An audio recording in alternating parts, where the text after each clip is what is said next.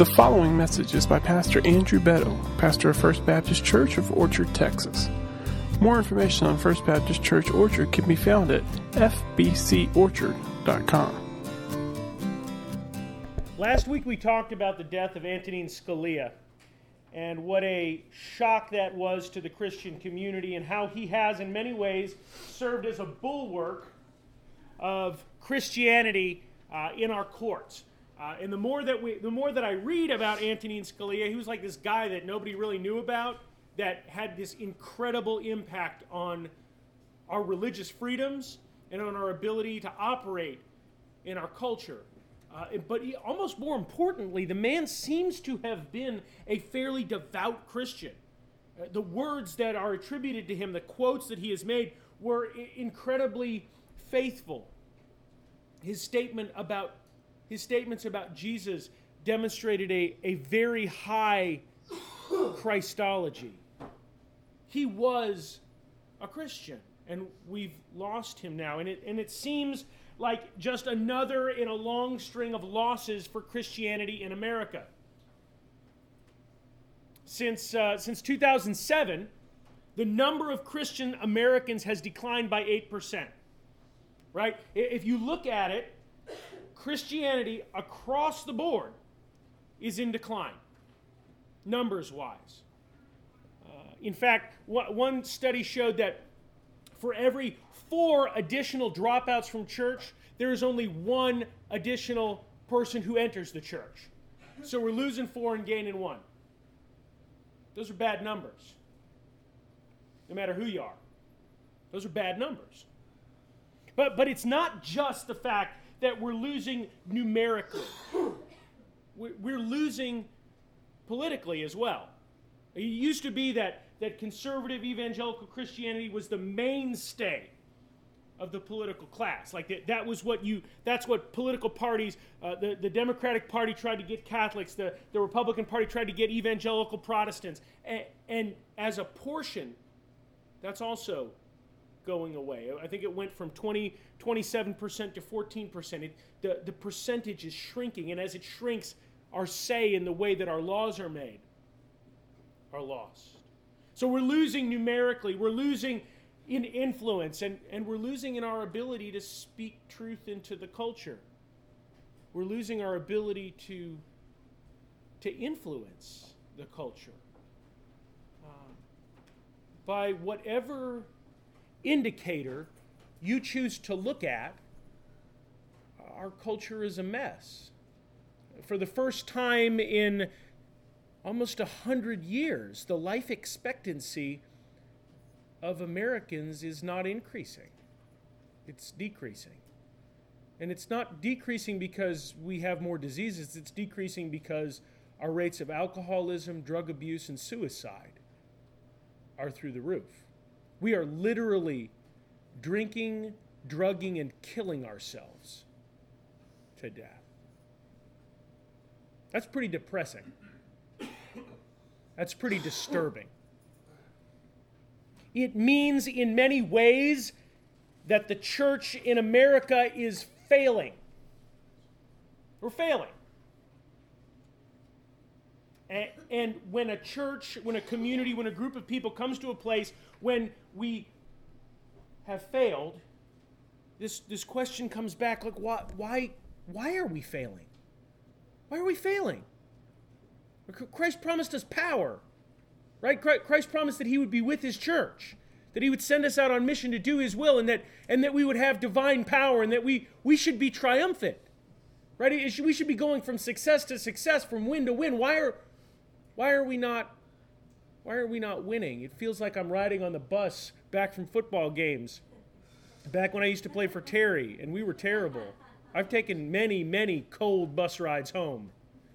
Where you're like, I tried as hard as I could. I fought as hard as I could, and we just lost. It was just outclassed. Guys 3 feet taller than me and can run 10 times faster than me and can handle the ball and just like these genetically engineered super players. How did I keep losing? And it is at times like this that it is comforting for us to look back at the disciples of Jesus, right? His original followers, and see that they suffered the same things that we suffer from, right? They didn't go from success to success. They didn't just have this long string of victories. Over and over and over again in the Gospels, we see them mess it up, drop the ball. Like if they were a football team, they would have run the ball in the opposite direction. We come in a long line of screw-ups. And so we should feel in good company. This morning we're going to be reading from the Gospel of Matthew, chapter 17, beginning in verse 14, and we're going to see a failure that happens among the disciples. In verse 14, if you guys remember, Jesus has just been up on the mountain, right? He has been with his disciples. They've been up on the mountain. Jesus has gone up with Peter, James, and John. They have witnessed Christ change in front of them. His face literally glows like the filament on a light bulb. God comes down onto the mountain as a cloud and declares that Jesus is his beloved Son and that God is well pleased with him. This is a divine stamp of approval on the ministry of Jesus. This is literally the high point of Jesus' ministry. And now Jesus is descending back down in the valley. And so, as so often happens in the Christian life, these mountaintop experiences, these successes are followed very quickly by a reminder of the world that we live in. And so Jesus is about to be reminded of the world that we live in. In chapter 14, it says, when they came down the mountain, when they came to the crowd, a man came up to Jesus, falling on his knees before him and saying, Lord, have mercy on my son, for he is a lunatic and is very ill. For he often falls into the fire and often into the water, and I brought him to your disciples, and they could not cure him. And Jesus answered them, you unbelieving and perverted generation, how long shall I be with you? How long shall I put up with you? Bring him here to me.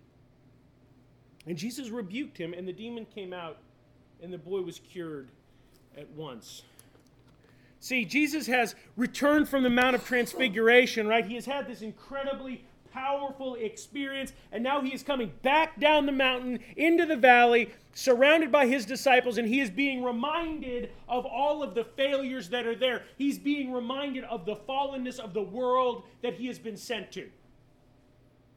He has been sent to a world where a man has a child that is so sick that the child can't be trusted by himself. He's out of his mind.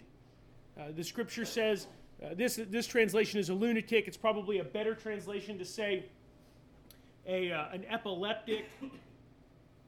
But there's these demonic overtones to it, because he doesn't just lose control. The child actually seeks to hurt himself. He loses control and seeks to throw himself into the fire. He loses control and seeks to drown himself. This is a very dark thing. And if anybody here has ever had a child who is sick, there is this feeling of powerlessness that comes over you when you see this child that you love, this child that you've invested your life into, your youth into, and you can't fix them.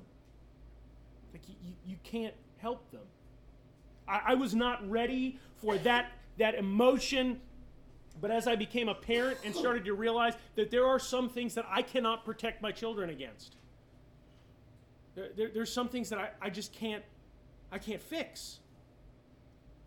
That's a horrible feeling, to realize that there are things out there that I can't protect my children from. There is a despondency that comes from that, a humbling reality that scares us. Because if we should be able to protect anything, we should be able to protect our children. What kind of world is it where a parent can't protect their child? What kind of world is it where you have to watch your child go through this kind of darkness? And so this man takes his child to the disciples, to the followers of the healer Jesus, the Messiah, the Son of the living God, these are the guys that should be able to fix it. These are the guys that represent a man who has said that he has come to turn the world upside down. And they failed. They failed. And so Jesus comes down into this he comes into a mix of a dark world and disciples who can't do their job. Now, I want you to realize this. Jesus has given them the ability to heal people and cast out demons. Right? This is like their job description. He sent them out, gave them this power, said, go out, cast out demons, heal people. They're like, sweet, we can do it. Okay, go forth and conquer. They go. They did a fantastic job. He brings them back. And now, all of them can't cast out one demon, right? All of them can't heal one kid. And so Jesus comes down and looks at him and is like, what is going on? Sometimes I listen to Matt talk about what life is like as a small business owner. And I can just imagine what it's like as you're investing in someone and then they can't do simple tasks that you told them how to do. Like, didn't I tell you you could cast out? Yeah, sorry, Jesus. My bad. I know you were up on the mountain. I know we saw the cloud that represents God come down and heard the voices and stuff, but yep, my bad. Couldn't do it. And Jesus' response is frustration. Abject frustration. I mean, you listen to this. This sounds like something that a frustrated mother would say to their child, right? How long shall I be with you? How long shall I put up with you? I mean, seriously, those of you with teenage children know what this feels like. That's right. You know who you are. How long shall I put up with you? Seriously? Really? One demon?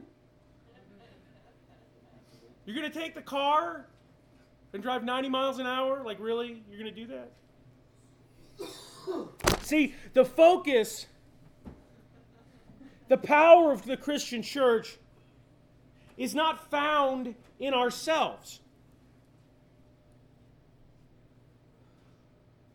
The power of the Christian church is found someplace else. These disciples who have been given the ability to do fantastic, wonderful things somehow cannot access that power. Jesus has left, and they can't do the simple things that they've been called to do. Something is broken here. Something is wrong. They are experiencing what we experience as a church when we wonder, why can't we help people? Why can't we repair our culture? Why can't I help somebody who is in the grip of sin? Why am I powerless in the face of Satan and the world? Why? Why can't I do this?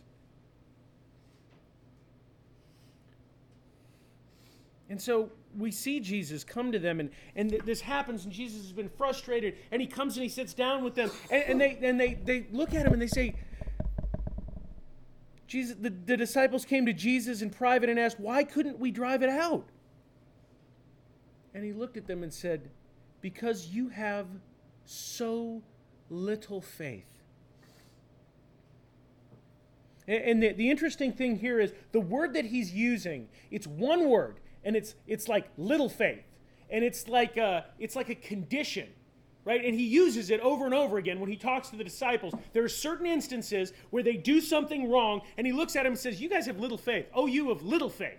Right? You who suffer from this condition of little faith. And when we read that, we think, oh, well, this must be like a quantity of faith, right? Like they don't have enough faith. If they had a little bit more faith, then they could be able to do this stuff. And the more faith that you have, the more stuff that you can do, right? So if I can just have more faith, I can do more stuff. That's the way we want to think about that. But that's not what he's saying here. He's describing a different problem. Little faith is a problem with the kind of faith that they have. Jesus tells the disciples that they are unable to do their job because they suffer from a condition called little faith. Now, I want you to understand this. The disciples had faith. They had saving faith. They had declared who Jesus was. They knew who Jesus was. He was the Messiah, the Son of the living God. They had faith. They had saving faith. They had the kind of faith that allows you to stay with somebody who's told you crazy things and is going to a dangerous place, right? He has told them that he is going to go to Jerusalem and that they're going to beat him and kill him, and the disciples are still there with him. So I don't want you to think that these guys had no faith at all. But they lacked the kind of faith that enables a person to do things in the kingdom of God. Right? They lacked an empowering faith, a kind of faith that can stand firm in the midst of crisis, the kind of faith that God can use to work in his kingdom. See, our churches are filled with people who believe that Jesus Christ is the Son of God and who are powerless to do anything about it. This type of little faith is a problem that our churches have, and it's a problem that leads us to be useless.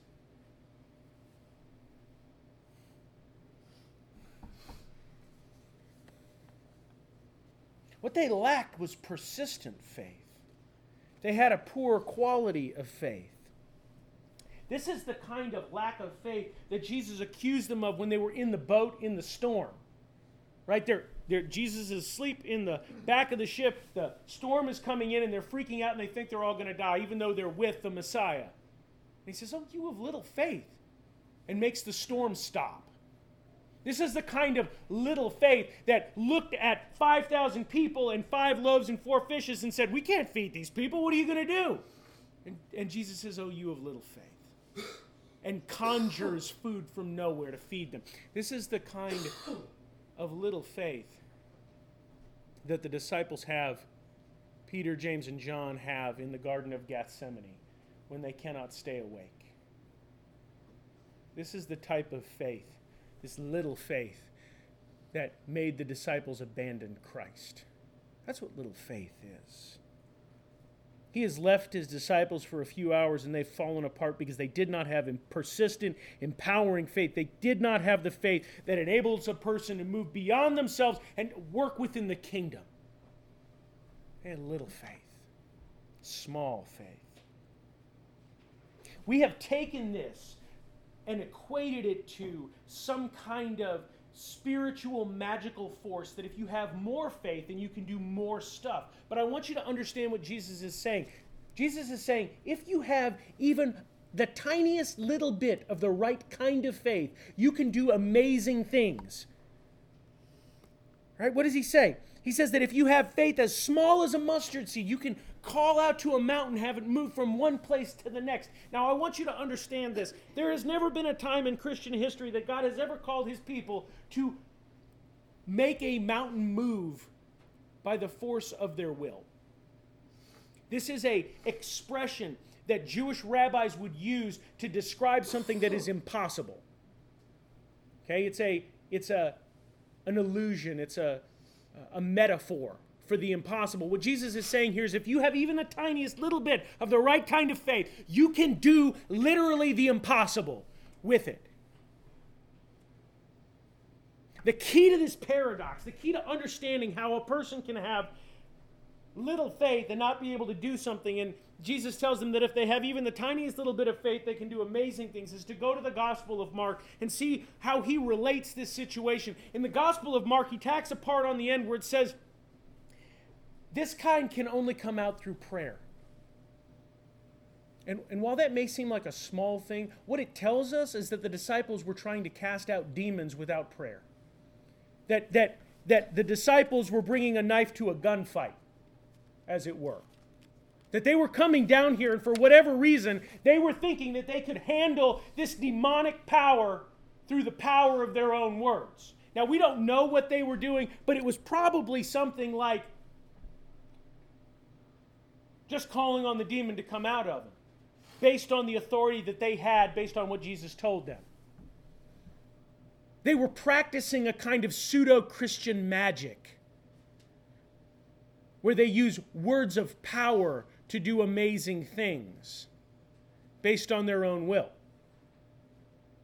And guys, That never works. It didn't work with the disciples. It didn't work with the 7 sons of Sceva. I don't know if you ever heard that story before. It's in the book of Acts. Paul is going around and he's doing miraculous things and he's curing people. And so these 7 exorcists, people that take money to cast out demons and heal people, figure, hey, this Jesus guy seems like he's pretty cool. So we're going to start casting out demons in the name of Jesus. And then they encountered a real demon. And the demon looked at him and said, well, Jesus I know, and Paul I've heard from, but I don't know who you are. And beat them all up, and they ran out of the street naked. That's what it is like when we try to use Christ for our own means. When we try to do God kind of work without empowerment from God. That's what these guys are doing here. They're just kind of messing around. And it doesn't work.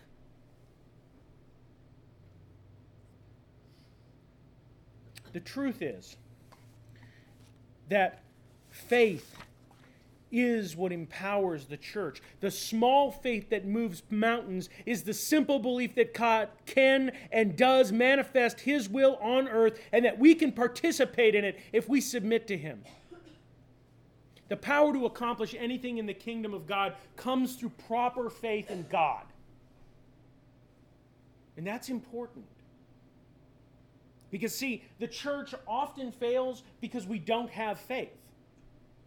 We don't have any faith. The disciples' question is the same as ours. Why are we so often unable to help the people around us? And the simple answer is because we don't believe. We don't. We don't believe that God is powerful. Reinhold Niebuhr said this once. He said, the world is full of half-believing unbelievers and half-believing believers. Little real believing in believers is Jesus' sharpest pain and the deepest source of his complaint in our stories. Believers hardly believe, and this hardly believing strips us of our ability.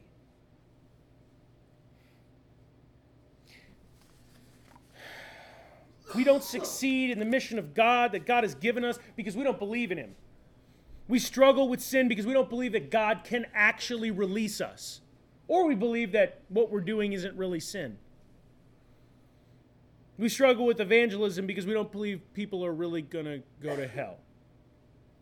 We abandon our marriages because we don't believe that God can change people.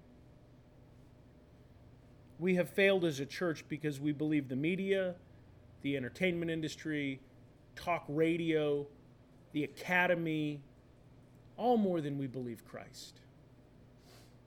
We all suffer from little faith. It's like a disease, and it cuts us off from the power of God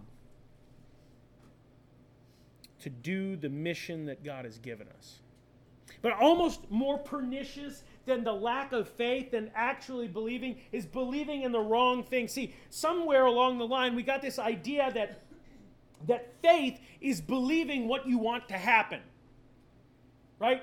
If I believe hard enough in this thing that I want to happen, then it'll happen. Right? That my good thoughts will go out from me and will make this thing happen. It will change the course of reality. That's not Christianity. That's magic. That's trying to harness God to do your will. And it doesn't work. We do not use God to accomplish our own ends. Often the result is just silence. Right? James 4:3 says, when you ask, you do not receive because you ask with wrong motives, that you may spend what you get on your pleasures. You wonder why God doesn't answer your prayers? Because you're praying for yourself. I've got a prayer list that's a mile long, and it's people praying for deliverance from disease. And guys, I think that diseases can be healed by God. But I also think that we are mortal and God calls people home. That happens. So often we are so focused on trying to keep Christians out of heaven that we're not praying for people to enter into God's kingdom. And that's harsh. I know that's harsh. See, we pray for the things that will make us happy, not the things that will glorify God. And then we're surprised when God doesn't do what we want him to do. We're like, God, I rubbed the bottle and the genie didn't come out. Like, what kind of fake, garbagey religion is this? I'm going to go back to watching TV. Watch some reality TV where things work out the way they're supposed to.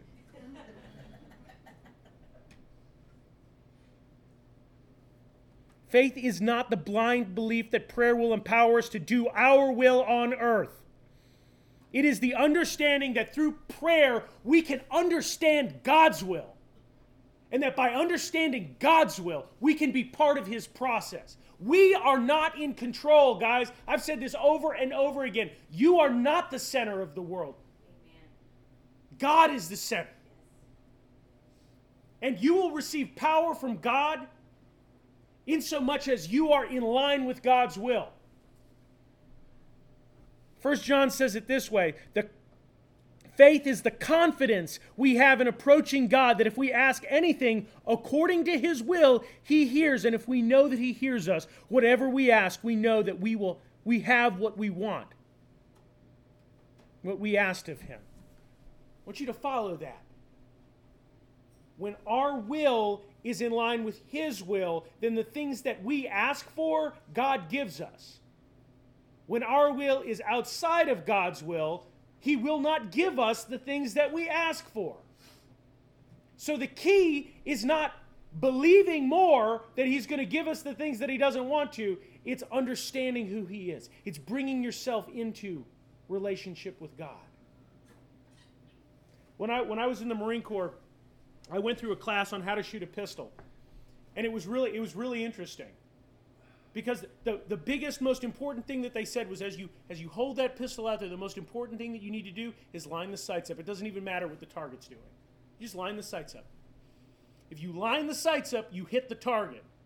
If you concentrate on the target or what you want to happen or whatever, you won't hit anything because the gun will be out of alignment. That's the key here to the Christian life, guys, is align yourself with the will of God. God will answer all of your prayers. That's what faith is. For the church to succeed in its mission, we must cultivate empowering faith. That means not using God to do the things we want to do. That means not using God so that we can have a great big building. Guys, I would love a great big building. And I'd love to drive around in a $190 million jet. So if you guys could do that, that would be awesome. But I don't know that that's the will of God. I'm just saying. It might be, but probably not. And I have to get myself on board with that.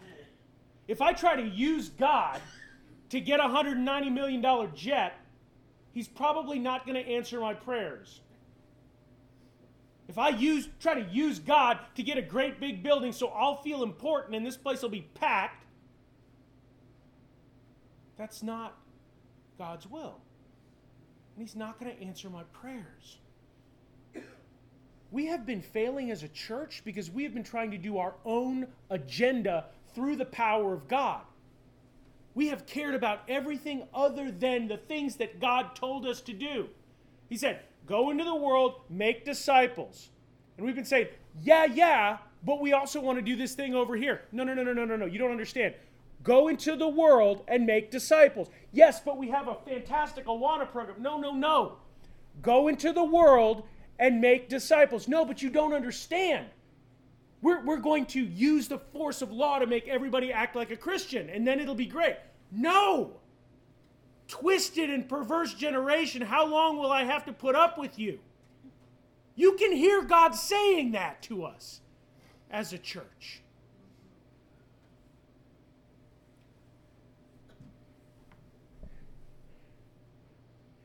For us to have our prayers answered, we must conform ourselves to God's will.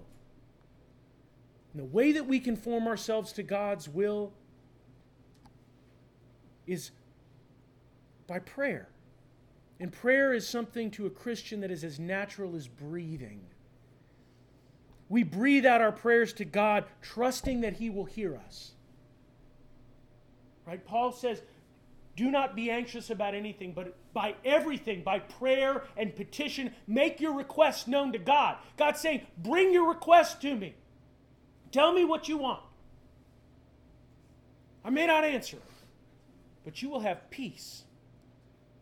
You breathe out your prayers to God, and then you listen to God's response.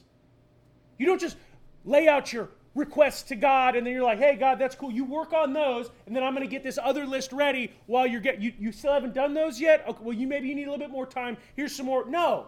You pray to God, and then you listen for His response, trusting that He will speak to us and guide us. We breathe out our prayers. We breathe in His word. We listen to His responses. He speaks to us in many ways,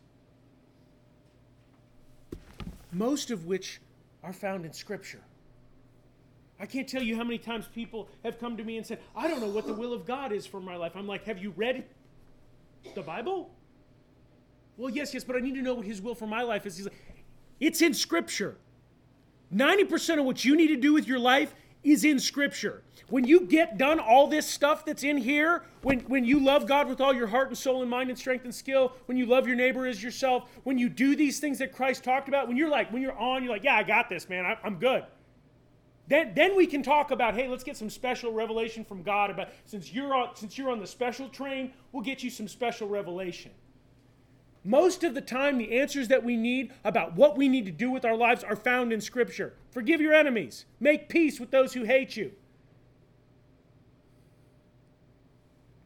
He speaks to us through the still small voice of the Holy Spirit in our lives, guiding us. But we have to shut up and listen to Him.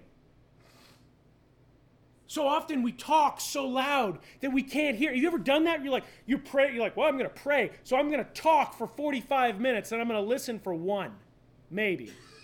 I'm a great prayer. Really? Are you a great prayer? You just talk for 45 minutes. To quote my child's kindergarten teacher, if our mouths are open, our ears are closed. Sometimes you need to talk to God, and sometimes you need to listen to Him. He speaks to us through wise counsel of trusted Christian friends and mentors. I don't know what to do, Pastor. Have you surrounded yourself with Christians who can disciple you? Whose advice are you asking? The yahoos that you work with? Brother, if you ask advice from jacked up people, you're going to get jacked up advice. You ask your coworker about what you should do about your marriage, it's going to be something like, oh, he a dog, leave him. That's not good advice. Surround yourself with trusted Christian people who can speak truth into your life. You may not like what they say, but it'll come from the right place. He speaks to us through the ordinances of baptism and the Lord's Supper, through our experiences in church as we worship Him. But to hear Him, we have got to attune our ears. But it's not just listening, guys. Listening is important. Hearing the Word of God is important. Understanding what His will for our life is important. But empowering faith is perfected in the practice of obedience. Right? I had a drill instructor who told me once, he said, perfect. He said, practice makes perfect. But I say perfect practice makes perfect.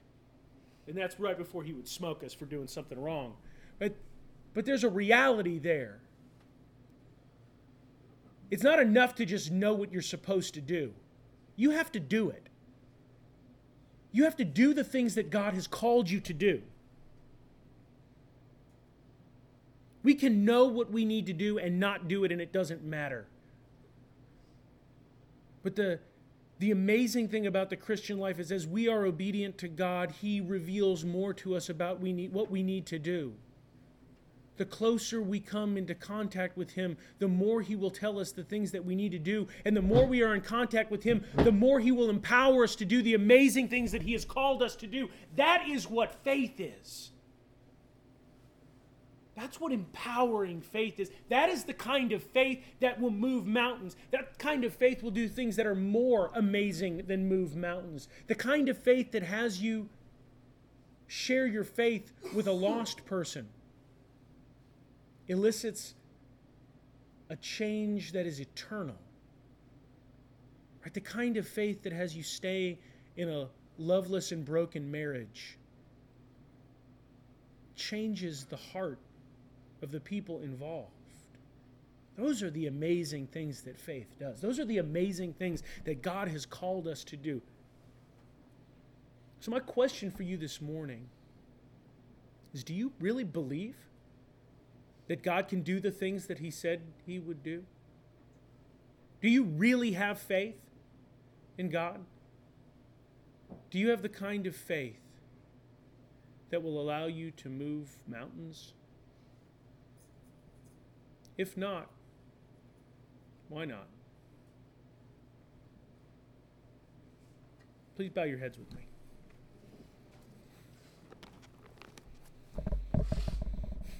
Dear sweet Jesus, God, we confess to you that we are a faithless people. We confess to you that we have tried to do our own will in your name. And we repent of this. God, if it is your will to save this nation, we beg that you would do it. If it's not, give us peace. Lord, if it is your will that we suffer for your name, give us the strength to do it. If there are things that we need to be doing that we are not doing, God, give us eyes to see them and courage to do them. But above all, Lord, draw our will into your will, that we may reflect your glory and not our own. Lord, we ask these things in your holy name. Amen. In a moment, we're going to have a time of invitation. If you feel the Lord working in your life, if you are tired of doing your will and not God's will, if you are tired of being outside of God's plan, come forward and we will talk with you and show you how you can dedicate your life to Him.